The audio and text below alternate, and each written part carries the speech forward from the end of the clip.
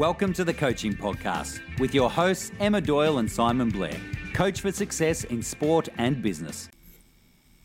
G'day everybody, it's Emma Doyle here on behalf of Simon Blair and myself. I just wanted to wish everybody a very Merry Christmas and thank you so much for your support, for your listening skills, and remember, if you enjoy the Coaching Podcast, please remember to share it with a fellow coach, fellow colleague, and we can't wait to see everybody for more episodes on the Coaching Podcast in 2022 and beyond. So once again, have a Merry Christmas. This episode is with Nick Bollettieri, whom I've got to know over the years very well. Very fortunate to pick his brain and laugh with him, and of course learn the look, watch him on court. It's a sight to be seen.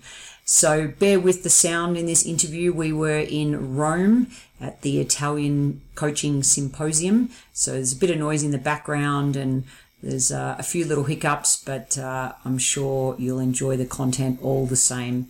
Have a great festive season. Hello and welcome to the Coaching Podcast. I'm Emma Doyle and I'm here with actually a good friend and probably the best tennis coach in the world, Nick Bollettieri. The craziest coach in the world. Yes, exactly, that as well. Look, we'll get straight into it. The first question is the Vegemite question. You either love it or you hate it. Now, have you tried Vegemite? You know, the Australian spread on the bread, or am I going to have to send you a jar? You're going to have to send me a jar. Okay. And free. Of course. In which case, can you share with us your best coaching moment? What's been the highlight of your career? There's been many, of course. Must be so hard to pick one. Two. Okay, great.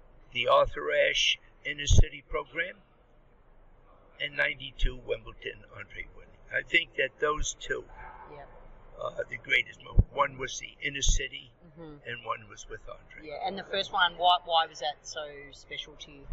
Well, we weren't supposed to win it because Andre said, the grass was for cows. and then the Ashe Bollettieri Program was fantastic because we started it in Newark, New Jersey, and given opportunities to thousands of children for 13 years. Yeah. And now I continue with the USTA, doing a lot of inner city programs throughout the country. And I also have two adopted sons from Ethiopia. Oh, fantastic. So, fantastic. Yeah. Can you share with us also your worst coaching moment, or something where something went wrong, and what can coaches learn from something that went maybe a bad experience?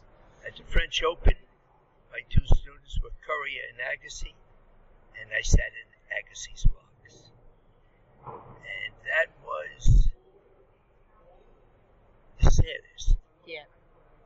But Jim forgave me, and it's something that coaches should understand, that if you have the same students sit in the neutral box. Yeah, absolutely. Absolutely. The next one is the sliding doors question. Look both ways. When that happens, look at the opposite way for other opportunities. Remember, when you cross the street, you look both ways. Absolutely. And is there one in your life that stands out that you think, was it starting the Bollettieri Academy, or? Two of them. Starting the first live-in academy of the world, and also going from my first to my 8th marriage. I went through 8. So I went in all directions there. Fantastic. In one to a maximum of 3 words, what do you think makes a great coach? Knowing your student. Beautiful. And finally, what's that one piece of advice, that one gold dust, that one nugget that you love to give to coaches? What is that? Keep your tips very simple. Yeah. Short and sweet. Too many of them have diarrhea in the mouth. Go ahead. Yeah, couldn't agree more. And is there a question that you have that you love to ask of others? Are you willing to dedicate your life to your profession?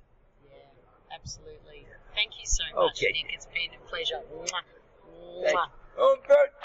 The Coaching Podcast was brought to you by Emma Doyle and Simon Blair,